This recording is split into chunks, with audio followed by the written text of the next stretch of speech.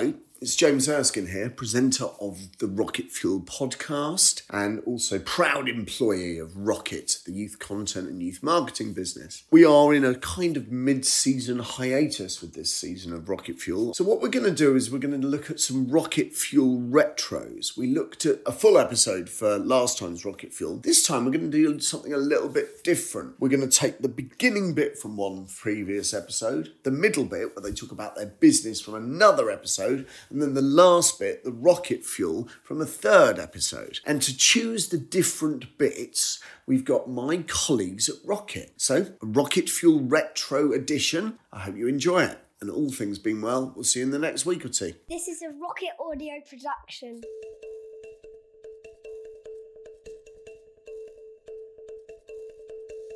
Hi, I'm Danny, Strategy Director here at Rocket.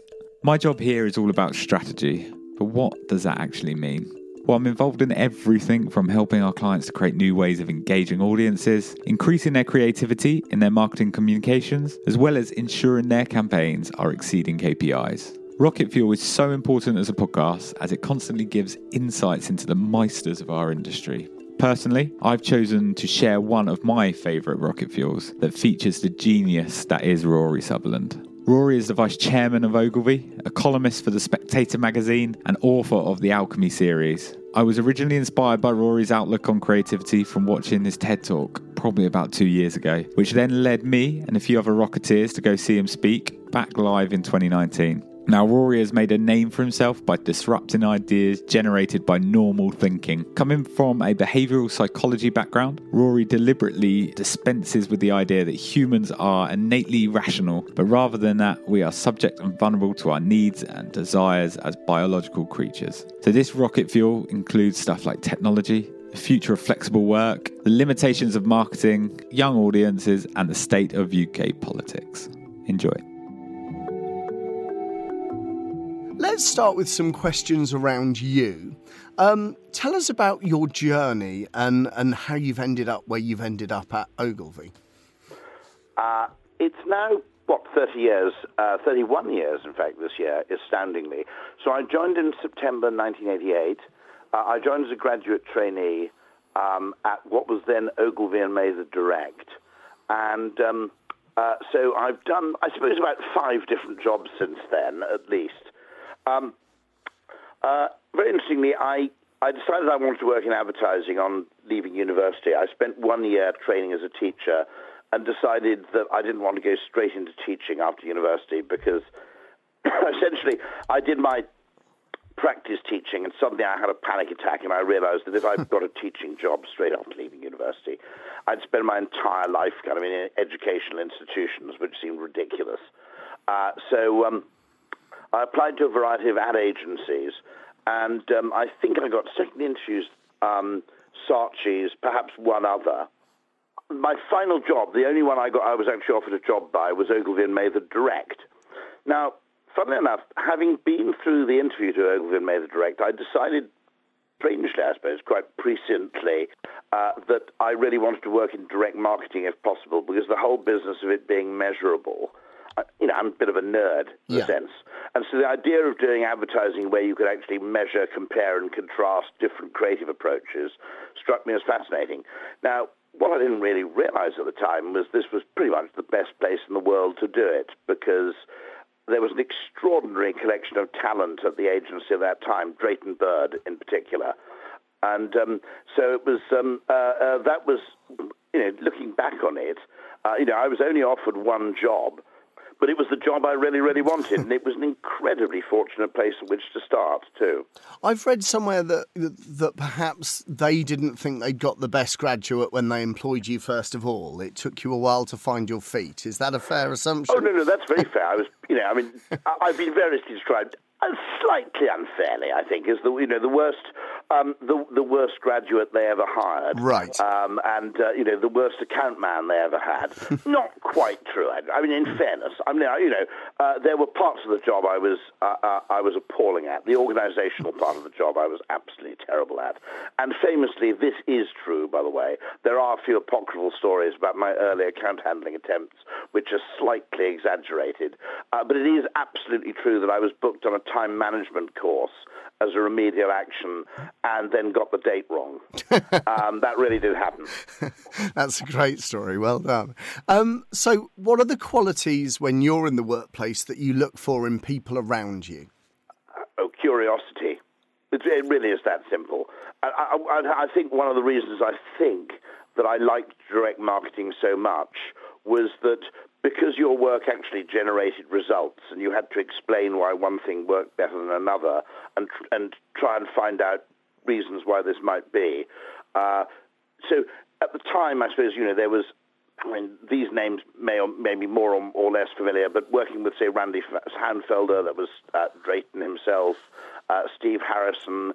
I ended up with an art director called Mike Sim. There was an extraordinary sort of collection of talent in one place at one time, which made it an absolutely brilliant place to start your working career.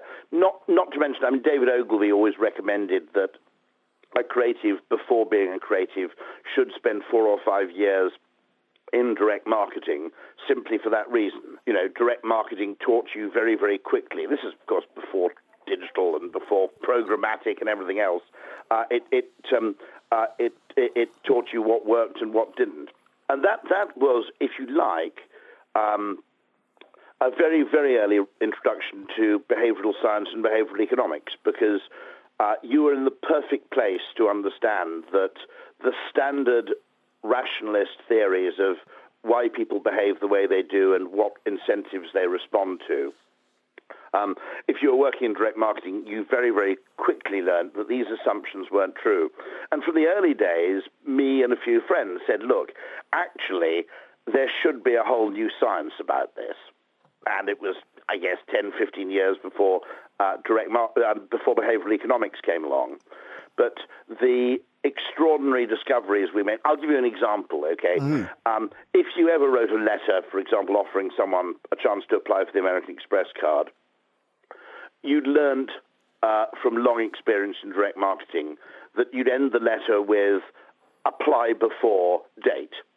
And you'd give people a deadline 2 weeks in advance before which they had to apply to the American Express card in a letter. Now, in truth, if anybody wrote in, 6 months later or 2 years later, you obviously weren't going to turn down a sale. In a sense, the whole thing was a nonsense. It was kind of a charade. Yeah. But by making the offer a limited time offer, direct marketers had long learned that actually that overcomes inertia, scarcity, I suppose we'd call it.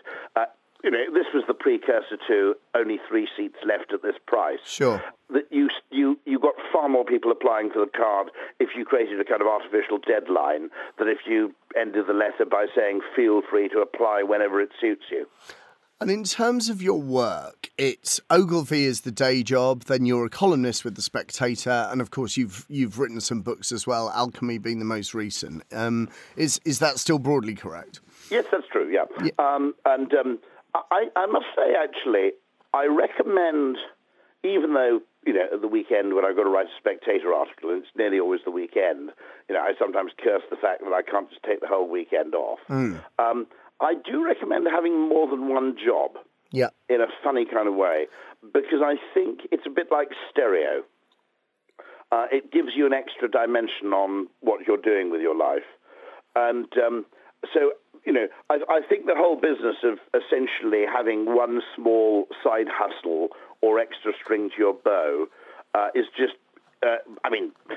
in the case of journalism, it's almost essential that you have some other job, because journalism is now so badly paid compared with 20 or 30 years ago that it's pretty difficult surviving as a columnist alone.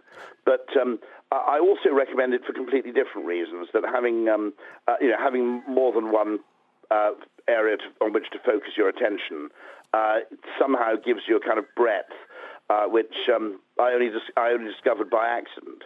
You've also said in the past, be really good at two things as opposed to be outstanding at one. That actually, I mean, I'm quite serious about this. Yeah. It's a very interesting question. I was talking to someone on a podcast a few weeks ago who was in Chicago. And in a funny kind of way, I jokingly said, in a sense, if you want to have a reasonably pleasant life, it makes much more sense to live in Chicago than to live in New York. And in a way, the reason for that is that being at the very, very top of a single thing, New York is full of people. In Chicago, it's a very competitive city, I'm sure, but people are competing for some practical, realistic end. They want to make more money so they can have a nicer house. Okay? Yeah. My joke is that in the most competitive place in the world, New York, to be honest, it will attract the hyper-obsessively, insanely competitive. And you'll end up competing with people who are really just competing for the sake of it. Yeah. And I've always said, there's an argument that you should always pursue number 2, number 3, number 4, for the simple reason that at the very, very top, you're competing with people who, to be honest, will compete even when there's no purpose to the competition. I also make the recommendation that trying to be the best at a thing in which lots and lots of people are also trying to be best at, the best tennis player in the world, statistically speaking, you're going to fail. Yeah. And the brutal truth is there may be people who just want it more than you do. There may be people who want it more than is healthy. Simple fortune, a mixture of genetics and timing, make it extraordinarily unlikely that you're ever going to be the best tennis player in the world. But if you combine two related things, so you're, in the top decile or the top 5% of one thing and in the top 5% of another thing, okay? Yeah. Now, by combining those two things, the odds that there are loads and loads of people competing at those two absolute same things is much, much smaller. And therefore, actually, the chance that you can actually develop a completely unique capability is much higher. So, if you are someone who knows a huge amount about crime and you know a huge amount about insects, right? Yeah. You're now a forensic entomologist, right?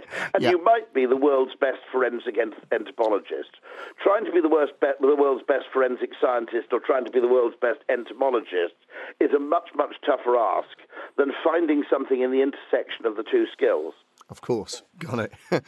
I want to go back, just while we're talking kind of work, to a relatively recent Wikiman column that I think are from The Spectator, that I think our listeners would love to kind of get the top line from. And that was just your thoughts on the future of flexible working. Did you just want to bring to life some of those themes? Because I found that piece fascinating. Funnily enough, there's another one that's coming up, tomorrow. Okay. Or today, if you get your copy very early. Right. Which is that there's a bill by Helen Whately, who's the MP for Faversham, which I think is a very intelligent nudge bill. And it makes every advertised job, by default, offer the possibility of working flexibly, unless the employer, in other words, the advertiser, can state a good reason why the job can't be done flexibly. So it's a classic behavioral economics case. She's a very, very shrewd person, MP, with a very good understanding of behavioral science. It essentially is a business of changing the default. At the moment, jobs are non-flexible unless by default someone decides to make them flexible. This simply just flips the norm. It flips it to 180 degrees. So a job will be flexible unless the employer decides otherwise, specifically, and has reason to decide that. Okay, that's fascinating. Now, the reason I think this is really important is that there's a great phrase which is occasionally used among IT specialists and in things like agile. Okay, and the phrase is paving the cow paths. Yeah.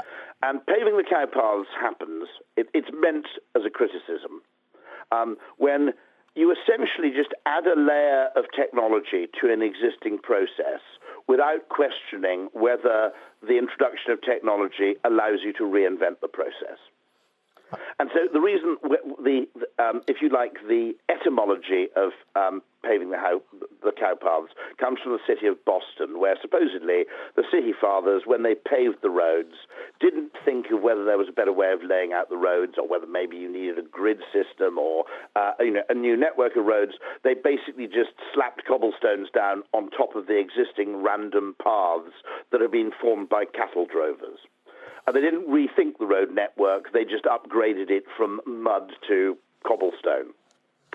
And I think that to a great extent we've done this with technology, that we've actually overlaid technology on existing patterns of work behavior without really rethinking them. I mean, one question I asked recently is, why when you have a video conference does it tend to last an hour? Yeah, completely. Okay, and I said, and people said, well, what do you mean? I mean, surely they last as long as they need to. I said, no. A video conference really lasts an hour because a meeting lasts an hour. Mm-hmm.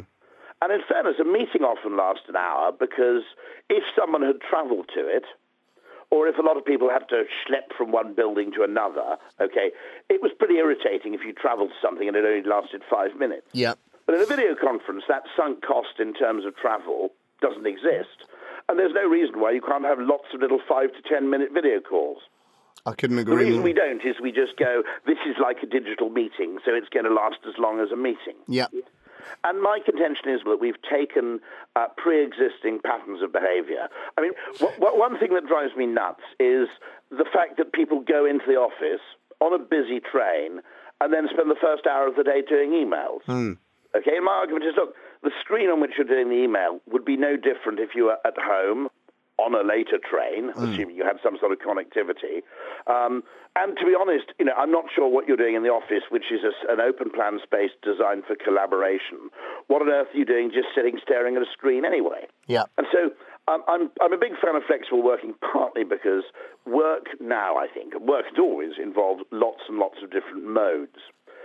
Some of those modes are probably better done in a cafe, on a moving train, at home, wherever you find it best. They're certainly not necessarily done in an open-plan office. Why not use your time in the office to talk to people and to do the things that you can only do face-to-face, and then move the things that are location-independent, which technology has newly made location-independent, move those things to late in the evening, if that's what you want to do. Makes no difference to me. And so the fact that we haven't rethought the pattern of work fundamentally in response to the coming of an extraordinary concatenation of communication technologies just strikes me as a missed opportunity.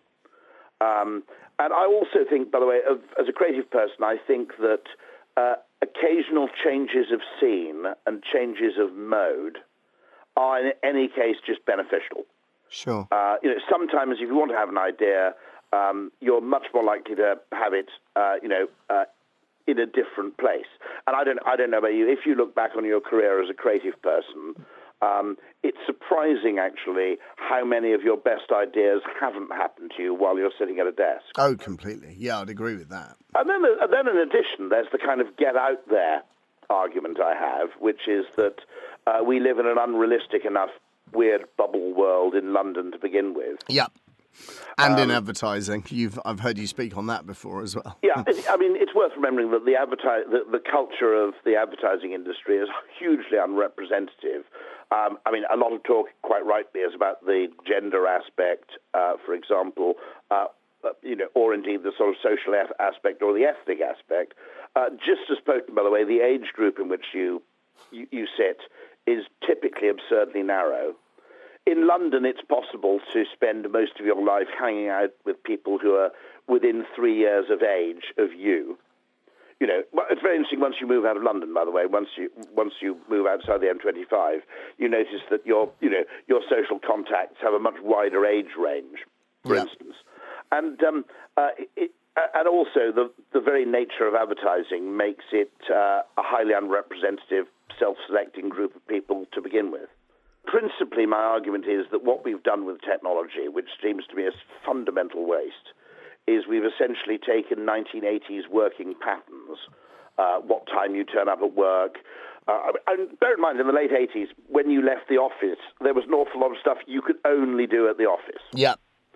That has completely changed. So my argument is, well, if you are in the office, dedicate your time to those things which are either geographically dependent or dependent on face-to-face contact, and start behaving more flexibly in other ways.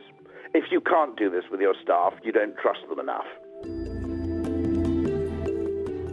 Hi, I'm Sophie. I'm the brand manager here at Rocket. My job is to recognise opportunity for us as a business and to expand our offering. We love producing Rocket Fuel for the insight it gives us and our clients. So this week I've chosen to share a moment from our episode with Paul Samuels. Paul is currently the Executive Vice President at AEG, and before that he was Head of Sponsorships at O2. Originally recorded in 2019, this episode that we're going to share with you was recorded in an actual podcast studio, which feels like a lifetime ago. But I have chosen to share Paul's Rocket Fuel episode with you because it is the daydream we all need. This episode gives us all some excitement in 2021 and hope for an industry that is going to come back bigger, better and stronger than ever, and hopefully more creative than ever too.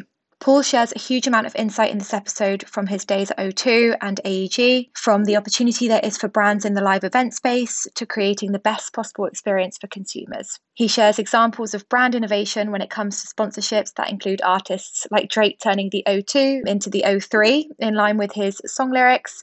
Live events will return one day and brands have 1 year, if not more, of experiences to make up for. It is the glimmer of excitement we all need in 2021. Here is Paul Samuels' Rocket Fuel. So, Paul, we're into the bit where we're going to talk about your business, your role, and what it encompasses at AEG. We've spoken briefly about what it is. You mentioned the music venues, the music tours, and the festivals, as well as some sports. But give us some sense of the scale, because it's huge, isn't it? How many venues around the world? We have probably about over 150 venues around the world, large venues. We own, so as AEG, we're owned by one person, a guy called Philip Anschutz. He, basically bought an ice hockey team about 20 years ago, or 25 years ago now, I should say, which was a team that was about to go bankrupt, and bought it as a hobby. He wasn't in this industry at all. He kind of was in oil and gas, and had telecoms companies as well. And he bought this ice hockey team called the LA Kings, who weren't doing very well at all. Bought them, and then realised they needed to invest in them. And as part of the investment, he realised they needed a new venue to play in. So he basically bought a lot of land in LA, downtown. And 25 years ago, downtown LA wasn't a place you really went to.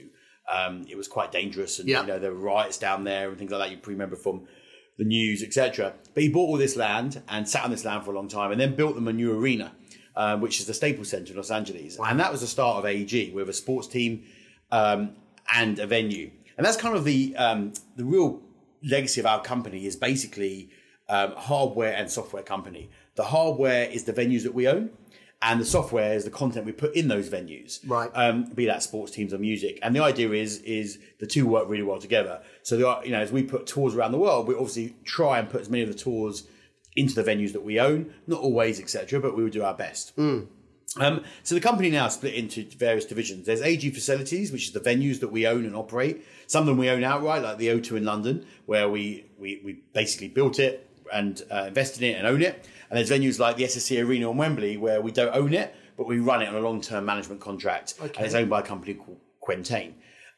So that's kind of the venue side of the business. Then there's AEG Sports. I mentioned the LA Kings. We also own part of the LA Lakers. We own the LA Galaxy. In LA, we also, more close to home in Berlin, we own an ice hockey team called the Ice Baron. And in Sweden, we own a football team called Hammarby. Okay. So, we have various teams, but also we put on lots of sporting events. So right now, in California, we own the Tour of California cycle race. And this year will be our second year of owning the Tour of Germany. Cycling in Germany used to be huge. There were a lot of doping scandals 10 years ago. It kind of died. And we believe, it's time to invest and create it again. What we won't do is invest in kind of, football over here, because we don't believe we can make a difference there. Yeah. But actually investing in teams or events which are where we can see growth and opportunity, that we will always get involved. E-gaming is another example of us. In our sports division, we are involved. We are invested in a team in LA in e-gaming, and we're very into e-gaming coming to our venues. And so that's the scope of, you mentioned your phrase, the hardware and the software. Yeah. Give us a flavour of how brands get involved in huge ways and in small ways. I'm guessing there aren't that many small ways, but go on. So we as a company, very rarely do people know who AEG are. Yeah. And the reason for that is we don't promote ourselves as a brand. We let other brands, consumer brands, come in and take that ownership, be that the SSE for Wembley or the O2 for the O2, where we let brands take ownership via naming rights of our properties. And so that's kind of the large scale when you look at naming rights. But there's always opportunities for people to invest and do things at our venues. We're looking for brands that really can enhance the experience for the consumer when they come to one of our venues or music festivals. It's not just about badging and putting a sign up. I mean, that's part of it, obviously, having signage and media opportunities. But actually, it's more about what that brand can do and help create and enhance that experience. I mean, one of the things that you're doing, you've got the easiest job in the world because you're selling. This is a podcast about youth marketing, youth culture, and sports and live music are huge passion points, right? And for a brand to get involved in this should be an exciting sell and an easy sell. Obviously, you're looking to maximise value. Do any brands get it wrong? How easy is it to mess this up? So I do think, first of all, if I wish it was an easy sell, right? Because the competition for us is not just other music events. Obviously, there's lots of competition in the music industry, but we're fighting against brands that for sport. Think about the amount of football clubs and sports teams that are out there, all fighting for the money, but also now fighting for money against the advertising budgets as well. At the end of the day, a brand will have a marketing budget, and they've got to work out how to spend it. Some of it will be on TV. It was in the past. It was us against advertising budgets we're trying to create. Now we're going against content budgets, online budgets, social media budgets. They're all fighting for this one pot of money. And it's about who could get the best reach and the best social engagement. And of course, what we try and do is sell the fact that we have great media impressions, but also much more engagement than you would get from a TV commercial. So you mentioned the signage, and also you were, if you forgive me, Paul, you were quite visionary in terms of sponsorship when you were at the O2, where you are now. It's moving brands beyond a badging exercise, isn't it? 100%. Recently we just finished our festival with Barclaycard British Summertime in Hyde Park. For that, it wasn't, yesterday, for Barclaycard, there's great signage opportunities, great, media opportunities, but actually it's about the experiential piece they do on site. They really go and really make the Barclaycard customer have a great experience. And that's the key thing. Most of our sponsors always want everyone that's going to a venue or festival to have a great experience. But if you're a member of that brand, you might have a better experience. So at the O2, for example, Sky, one of our partners, they have a Sky backstage bar where if you're a Sky customer, you can build, weight your experience by going into a much better lounge than you could do on the normal concourse. So it's all trying to find unique things that really help enhance that brand and making it accessible for their partners. So this is about brands being enablers and almost... Exactly. Enablers for their customers to enhance their experience. Have AEG said no to brands? So there's sometimes where you don't think a brand is the right fit for a particular opportunity. We will always try and find and match the right brand with the right property. Yes, there's been things where maybe haven't felt that are right, but most of the time, we aren't going to go to certain brands for certain things. We're not interested in, we're not going to go to a pornography brand to sponsor our venues. It doesn't fit with our culture, etc. That said, we also have brands at the O2. For instance, we have a deal with Logic, who's about a vaping partner, because actually we see it as an opportunity to encourage people to stop smoking, traditional smoking, and going into other options that are out there in the market, like vaping. And do you see it, and I won't ask you to name names, do you see it in other places more clunkily done? I don't know, fast food and football, although McDonald's would say their partnership with the FA is a wonderful success. Do you know what? I think it's how it's done. So McDonald's and the FA, do you think what they actually do? A lot of it's about grassroots and getting kids playing football. And so actually, and it's countering what, all the bad things that potentially fast food may do. They are doing something about it, and they are trying to make healthier options, and they are trying to promote people playing football. So I think that is done really well. There was recently a festival, I think it was somewhere in America, I can't remember where it was, but it was sponsored by KFC, and they brought on this kind of DJ Chicken to perform, and it was just seen as a failure. It just didn't work. So brands sometimes do get it wrong. Right. And it's what the brands that work really well, we have a huge team here that help our brands activate. Okay. We know what works, what doesn't work. So when a brand does come to us with some ideas, which sometimes may be a bit silly and may not be, might not work, we help to advise them and kind of, curve them into the right direction to basically to do it correctly. That said, I put my hat on when I was at O2. I remember people saying to me, no, you shouldn't do it this way. And I kind of said, no, we're doing it this way.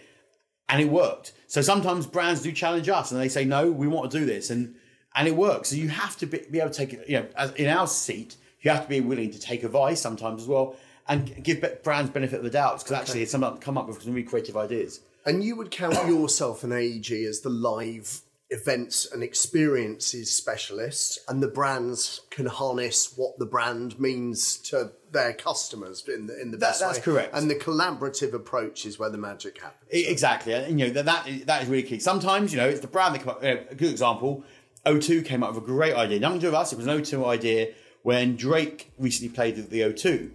He has a lyric in one of his songs where the O2 becomes the O3. And you know me, turn the O2 into the O3. Now, from a brand perspective, you'll normally think a brand would never want to mess with its logo or its name. But O2 saw the opportunity. And they said to us, we want to rename the O2 the O3 for the 10 days or so that Drake's there. And all they did really was take the sign down in front of the building and put it with an O3 sign. It had millions and millions of impressions. Drake took photos of it, which had millions of impressions and likes. But nearly every fan that went into the O2 for that show had a selfie in front of the O3 sign. And I know the O2 is a huge venue, and I know it's part of a much bigger relationship. But that cost is, next to nothing. Is that right? In terms of to make that tactical shift and to get the amplification. For that one sign? Yeah. That sign probably cost £100, maybe some, or £200 to rechange the sign. That's an example of something which is incredibly talented idea. And I love to take credit for it, and it wasn't me on this occasion. It worked really well because it was taking a simple thing, playing with a brand, being clever, being, trying to be, humour the brand, by changing its name, working with an artist that comes there, and it just shows how easy it was. So often brands, I feel that they can't, when you do sponsorship, one side of it is the barrier, because the cost of actually not only paying sponsorship fees, but also activating sponsorship is expensive. Yeah. But you can sometimes be really clever and do things on the, much more cheaper from the activation side. Forgive me, I'm going to jump into kind of theory now, and it might be outdated theory, but it used to be, back when I worked at media agencies, sort of in the content team, that the old adage was it a rule of 4 and 1? So for every £1 you spent on the sponsorship, you had to spend another 4 activating. Is that still true? Is there a rule of thumb? Or I think the rule of thumb we normally use is, 1-on-1. Okay. Reality is, if you're spending £1, you should be on a sponsorship, you should be activating with £1. That's some will spend more, some will obviously spend less. You don't need to spend 1-on-1. Of course, when you do the larger sponsorships, when you're doing multi-million pound sponsorships, you probably don't need to spend 1-to-1 because actually that'd be lovely, but probably unrealistic as well. Especially if you think about, some football teams now are going for £40 million. Right. I can tell you those brands are not spending £40 million activating. Sure. Most of those brands, they are probably spending less than $1 million activating because they have no money left after they spent it on the shirt sponsorship. And you look at different opportunities depending on the brands, what they, you look at different opportunities depending on what the brand want to achieve. So if it's a direct sales, if it's brand perception, brand awareness, the right sponsorship activation might be available for them. 100%. We're very, very keen that when we do partnerships with brands, we set KPIs that change every year to ensure we're on the same page right at the beginning of what they're trying to achieve. Because if they say at the beginning we're trying to achieve sales or or consideration or intent to purchase, whatever they're deciding is the thing they're trying to achieve, we're very clear on that, so we can ensure that our team are helping to activate all those ideas to help reach that goal. And then we've got no issue if after 6 months someone says, hang on a minute, our KPIs of the business have changed, that's fine as well. But being very clear about our objectives what makes it work. Because at the end of the day, the only way you can tell if a partnership has worked is if you knew what the objectives of the partnership were at the beginning. And so it's very clear for anyone, really anything you do in life and anything in your career, it's what is your objectives and how can you reach those goals? What's the partnership that you're most proud of since you've been at AEG? So for me, taking the O2 one away, because obviously I was on the other side of the table originally for that, and renewing it on this side for another 10 years, obviously I'm very proud of. I think for me would be probably the deal with Sky. It's 10 years we've had the deal with Sky at the O2. Wow. And I basically always say to my team, never send cold call emails because, you send an email, it gets deleted. Like, I get cold call emails and never even respond to them. And I always tell people, you've got to be more creative about that to get the kind of the message out there and get someone to kind of call you back. And there's different techniques you can do for that. And we invite them to be on a podcast, for example. Exactly. So reality is we try different techniques all the time. And we'd tried to get hold of the right person at Sky about 15 times by this point and got nowhere. I remember I think it was like a Friday afternoon. And I was like, looking at my budgets going, God, I've got a long way to go to hit my targets for this year. And I did what I said I hate doing, is just send a cold call email. And I got the email address of the MD at Sky at the time, a guy called Brian Sullivan. And I just sent him this email. And to my surprise, 2 minutes later, it pinged back going, yes, let's meet. I kind of like went, is this right? Is this correct? Had to check I sent to the right person. And he came down with his team. He came down with one of his colleagues, a guy called Stephen Van Ruin, who actually is now the CEO at Sky. Wow. And he took over, leading the negotiations. And basically, we did the Sky deal. And it's been a great success for them, and it's been great for us as well. And this encompasses Sky's presence at the O2. And presence at the O2 with their Sky backstage bar, but also their activation zone where they have a Sky studio there where you can read the news, which is great fun and highly recommend. And they really bring to life all the things that they're trying to do in that quarter. That could be about box sets, or it could be about a summer of sports. They use their space to really promote what they're doing on TV. It gives them a chance as a place where they can plan out throughout the year how to bring Sky to life in an entertainment place, which we are at the end of the day. Final question in this section about your roles and your business. When you've touched on it already, when you left O2 and came to AEG, was there a sense of poacher turned gamekeeper, or was it a moment? Yeah, how did that feel, and how was that perceived? When I came to AEG, it took me a while to get my head out or to say I'm not here now to protect the contract that O2 has and activate for O2. Of course, though, we do that day by day.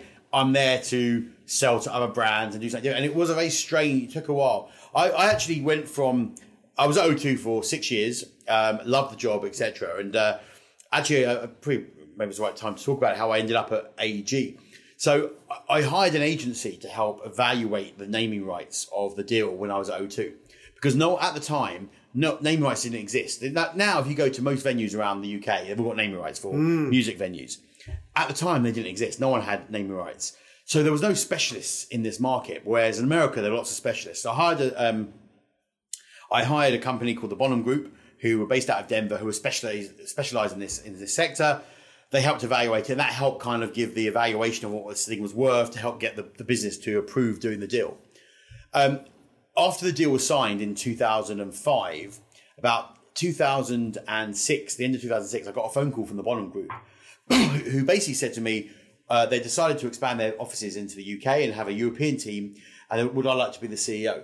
Wow. And I was like, wow. And they made me an offer it was a big offer, and I was very excited about it. And I thought about it, but I chickened out. I was like, I'm not sure this is right for me, going from... Why? What?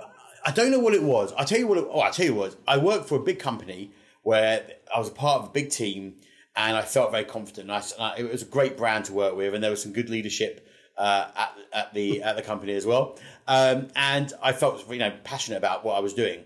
Also, this biggest project, this naming rights deal that I had done, was going to open in a year's time, and I kind of wanted to be there for the opening. Versus, in essence, going to a startup in the UK on my own and setting up a business, though I was getting paid a salary. And it made me this offer, and I turned it down because I was a bit chicken, to be honest. And sometimes you've got to take risk and risk and reward. And then they thought I was negotiating, so they made me a bigger offer, and I was like, "Oh my god, this is what do I do?" And I panicked. I was like, "This is such a good offer. How do I not take this role?" And again, after serious consideration, I backed out. I think because I wanted to be at the opening for the O2. Yeah. And I love my job as head of sponsorship O2. I just really, really enjoyed what I did. And then I got engaged to my now wife, been together 12 years. And we were just got engaged and went away on holiday to Marbella. And we were in the sea, being romantic in those days. I was holding her in the sea, as you do in early years of marriage. And she said to me, when I give up work when we have kids, and I dropped her in the sea. And I said, what do you mean? She goes, well, I want to be a stay-at-home mum. I don't want to work. And you know what? And in life, you find there's people that want to do that, and there's people that want to have careers. And that was her decision. That's what she wanted to do. And for the first time, it came to reality at that one point that my salary at O2 was now going to have to support not only a partner, but also children. And I was like, I'm going to have to get a job and probably earn some more money. And I got out of the sea. And at that point, I went and called the Bonham Group in the US. And I phoned them, and it was early morning. And I said, have you found anyone for that role yet? And they actually said, well, someone's actually flying over to Denver as we speak. They're in the air. Someone we've interviewed on the phone, etc. And we're going to interview them face-to-face. And tonight, if we like them, we're going to offer them the job. Wow. But we'd still rather have you if you agree a deal before he lands. And I then went to, I wasn't even staying at this hotel. I went to this hotel on the beach that I wasn't even using, pretending I was staying there, and asked to use their fax machine. And we sent back faxes of a term sheet back there and then. And by the end of that day, I signed the term sheet, and I quit my job at O2 and went to the Bonham Group. Wow. And it was probably the best and worst decision that I made. It was the best because it got me out of my comfort zone. That's the key thing, I think. We get in our comfort zones in life. And I was certainly in my comfort zone at O2. Can I interrupt and ask a silly question? Yeah. Did O2 still invite you to the opening of the O2? Yes, they did. I'm sure they Yes, will. they did. Yes, they did. So you still got that. I still got that part. And Okay. I was still very, involved in that. But I was in my comfort zone and needed to get out of it. And that to me was that was a good thing. The bad thing was, and it was a good thing, I was getting a salary as a startup, but setting up a startup, it's great. When you work for a company like O2 and you're a brand and you're head of sponsorship and you've got this huge amounts of money and budgets, everyone loves you. Everyone accepts your call. Everyone takes your call. When you're a one-man band making calls, hey, it's Paul here from the Bonham Group. Hi, yes, we used to work at O2 or we used to... They've got you're good to them. You've got nothing to give them. So it was a very, very hard piece. That said, we had a target for the year of about £1 million in revenue. We got that target. I was delighted. Don't know how, but we got there. It worked really well. We had lots of clients, but as we started getting clients, we needed to hire more staff. And the guy, our owner, was going through some trouble in the US, and he couldn't really afford to hire more staff. And we were having these clients that we couldn't service. And thankfully for me, I bumped into the old CEO of AEG at the O2 one night. I used to go back there regularly because the O2 had opened in June 2007. So it was about maybe September 2007. I bumped into him, and he was over from the US. And he said, "How's it going?" And he basically said, "I hear that they're having a few troubles in the Bonham Group in the US. Would you like to? You should come work for us." He said, "No." He actually said, "Why did you work for the Bonham Group and not for us?" I said, "You never offered me a job." And the next day he called me and said, "I've done a deal with Dean Bonham. I'm going to buy the Bonham Group UK, which is the bit you set up, and you're going to come work for us." I had shares in the business. You've got to give up your shares for nothing, but then you can come work for AEG. And I basically took the option and said yes. A lot of my friends went, "Why are you giving up your shares?" And by this point, I would have owned, because when you sell a company, your shares kind of flourish. And I would have owned 24% of the company. And I said, owning 24% of a company that's worth nothing is nothing. Yeah. And I knew that I wanted to get out. And I ended up working at AEG. The original plan was to kind of carry on the business owned by AEG. But overnight, we were asked to kind of take on more and more activities of AEG. And rather than selling things for 10% as an agency, we should be working for AEG full time. And we came in-house at AEG. My team came with me. One of them's still with me now. Oh, wow. All that time, all these years later. Is the Bonham Group still going in the States? No, that's not the funny thing. Unfortunately, a year later, the Bonham Group unfortunately went bankrupt in the States. So if I had stayed at the Bonham Group, I would have lost my job anyway. And what was that? Loads of other agencies coming into the sponsorship activation? There was a bit of that, space. and I think there were some personal issues in the US with the owner, which caused it to close. So reality is, it was the best thing. So when I say it was the worst thing, because look what could have happened, but it was the best thing because it got me into AEG. And 12 years later, I'm still here. Hello, I'm Georgia, campaign executive at Rocket. I work predominantly with children's publishers on everything from picture books to YA. My absolute favourite episode of Rocket Fuel was with the wonderful Mariel Richards. At the time of recording, she was head of partnerships at Galdem. She is now their CEO. Mariel gives an inspiring insight into her journey working at Galdem, from volunteering in her free time to running the show. From knowing when to say no, understanding your audience, and a commitment to authenticity, Galdem are a force for good and an inspiration to young women. Here's Mariel Richards on Rocket Fuel. Okay, so final section of the Rocket Fuel podcast is often the shortest section, but often the most illuminating, because it's where we asked our guest for some practical takeaways, some actionable insights for our audience, people that work in media, tech, marketing, youth culture, places like that, for some things that they can use in their day-to-day job. So no pressure, Mariel. First question is a deliberately broad one. What do you know about young audiences? Oh, I know they are just as complicated and just as diverse as any other audience. And I think that the main difference is often they are far less forgiving. So especially with our community, especially with the young people that we speak to, you really do have to get it right the first time. There are not many second chances, especially when it comes to advertising and kind of brand communication. I think you may have slightly preempted my second question in this bit, but let's go for it anyway. What do you think is important to young audiences? Yeah, I think authenticity, even though, I'm sure everyone says this, authenticity is super important. It's I think the one thing that is kind of unforgivable if you get it wrong. We all know when we see advertising, when we see sponsored content in partnership with, provided by, whenever we see those labels, we know that money has exchanged hands. We know that there has been a specific ask of whoever is presenting that content to you to produce something and to say a particular thing. So what needs to happen is a complete awareness of that. We all know what's going on in advertising. Let's not patronize our audience. Let's make sure that when we are sponsoring content and we are working with content creators, be they magazines, be they influencers, we're working with them because we trust their expertise and we understand that what they produce is specific and right for their audience. And I think that's what's really important, especially when we're kind of working with this area of kind of like influencers and influencer type publications that I think Galdem kind of sits inside of is people are coming to these organizations, young people are coming to these organizations because they trust that what's being presented there is authentic and is true and matches with their values. So any kind of forceful messaging, anything that feels inauthentic, anything that is glaringly obvious as like an attempt to disguise advertising is going to fail. You just need to be honest. And I think then your messaging will be respected and listened to. Next question. What do you think has changed about the way this audience behave, and what do you think will change next?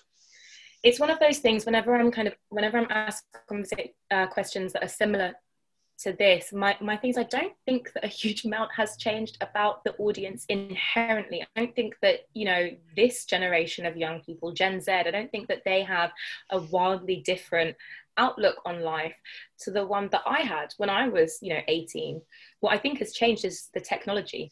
Young people have always been agitators for change. They have always been the ones looking around them, seeing the world that they're going to inherit and thinking, that's not right, I don't want that, I want it to be better.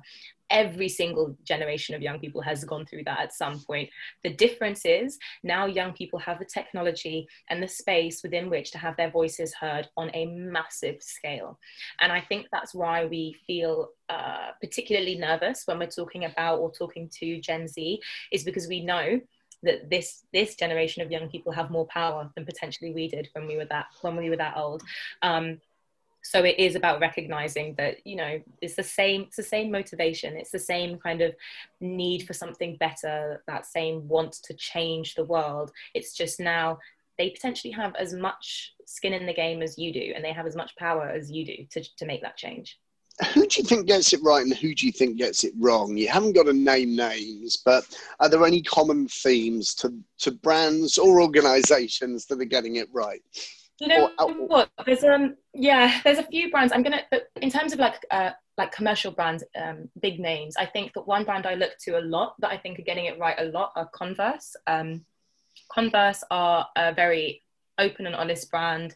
They do a lot of work with very small content creators, and whenever I see content that's been produced in partnership with them, it does feel very like open and natural, and it does kind of give me a lot of affection for the brand, because obviously I can see the relationships they're forming there are authentic and are good. In terms of other organizations that I look to, almost competitors, I guess, or like peers, because I'm all about collaboration. I really, really, really love 3 other magazines in particular. Amalia, who speak to Muslim women. Gay Times, who are an incredible platform, huge international platform, obviously speaking to the LGBTQIA community. And GWAP, who are a British magazine based out of South London, who speak to youth culture, primarily to people of colour. In youth culture. Wow, okay, so they are top 3 recommendations and I shall check them all out. Nice one.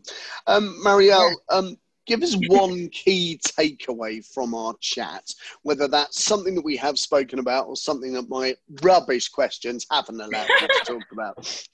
I will take either.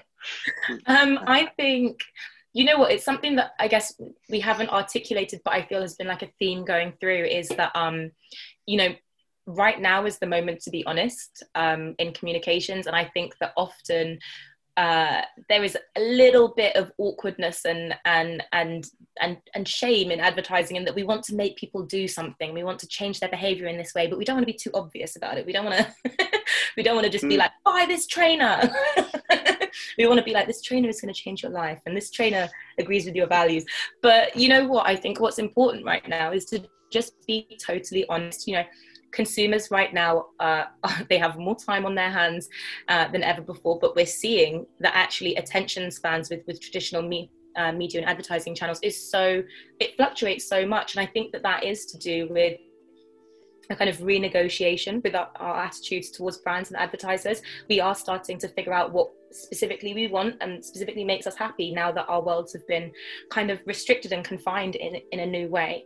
So it's time for us as publications and also as advertisers to really, really, really dig deep and just be honest and just be authentic with consumers about what the behavior is that we want and need and why it is we want and need that.